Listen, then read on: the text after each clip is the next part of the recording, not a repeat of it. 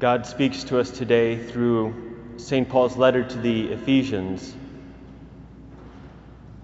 Watch carefully how you live, not as foolish persons, but as wise, making the most of this opportunity because the days are evil.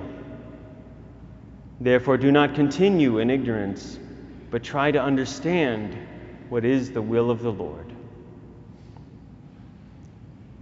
Because the days are evil.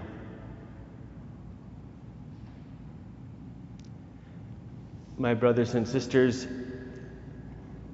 as a priest, I wish to offer you today some thoughts on these evil days, especially concerning the multiplicity of recent scandals plaguing the church.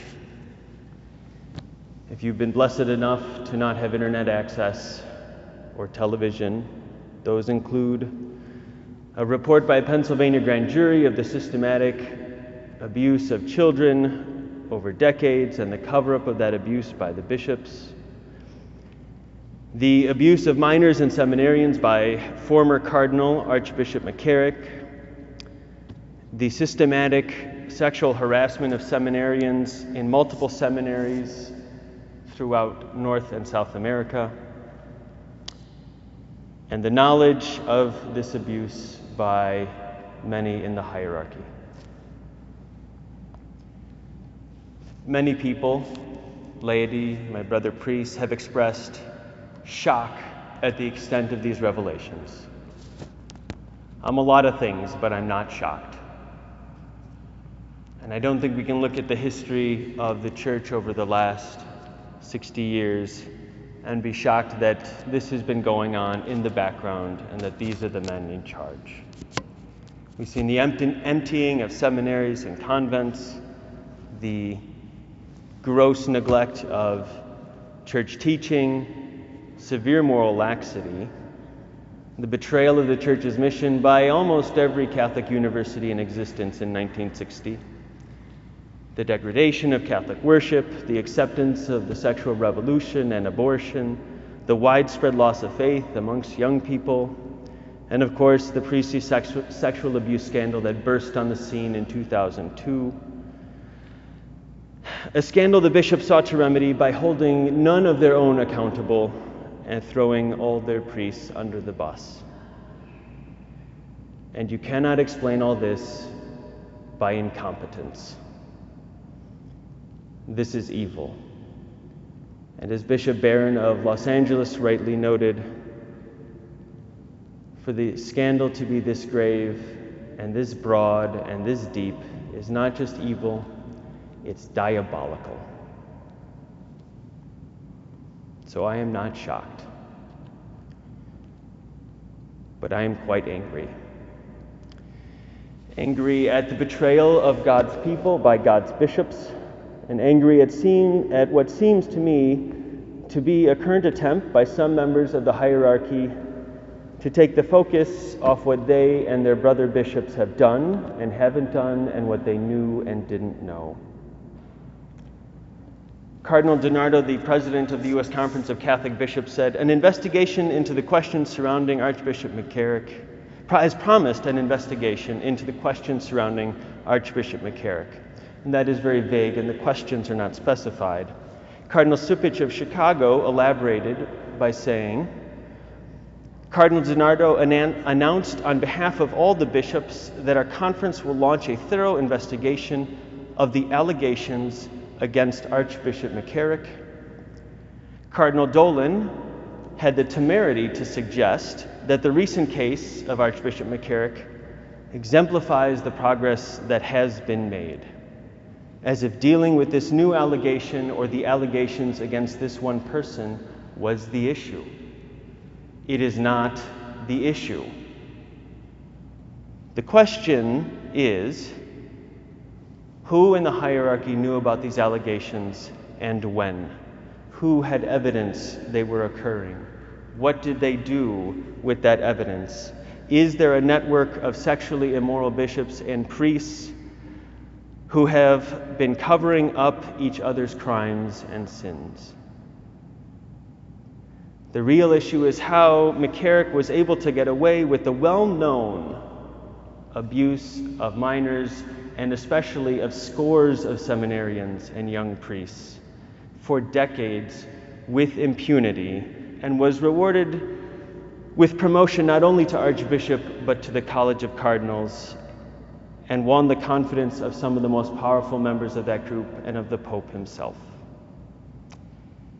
How did this happen? And who is responsible? And those are the questions that need answering. And I think to neglect those questions would be to further the scandal. Cardinal Tobin, the successor of McCarrick, or one of the successors of McCarrick in Newark, New Jersey, said, "We cannot undo the actions of the past, but we must continue to act with vigilance today." We can't undo the past, but we can punish the actions of the past.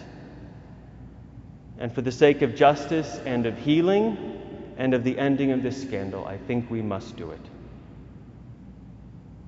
So I'm not shocked, but I am angry. And I am also resolved. I am resolved to put pressure on the bishops and the Holy Father to remove those bishops who carried out this cover-up either by action or omission. I am resolved to pray and to do penance for my brother priests, for the healing of the victims, for all those who have had their faith shaken. And I am resolved to try and be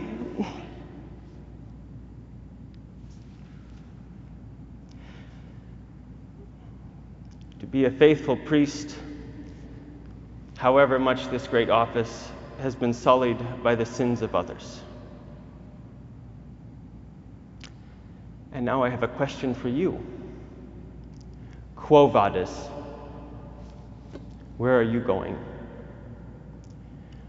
When I was on vacation in Rome many years ago, I took a trip outside the city walls along the Appian Way, this road that was built over 20 centuries ago by the Roman legions.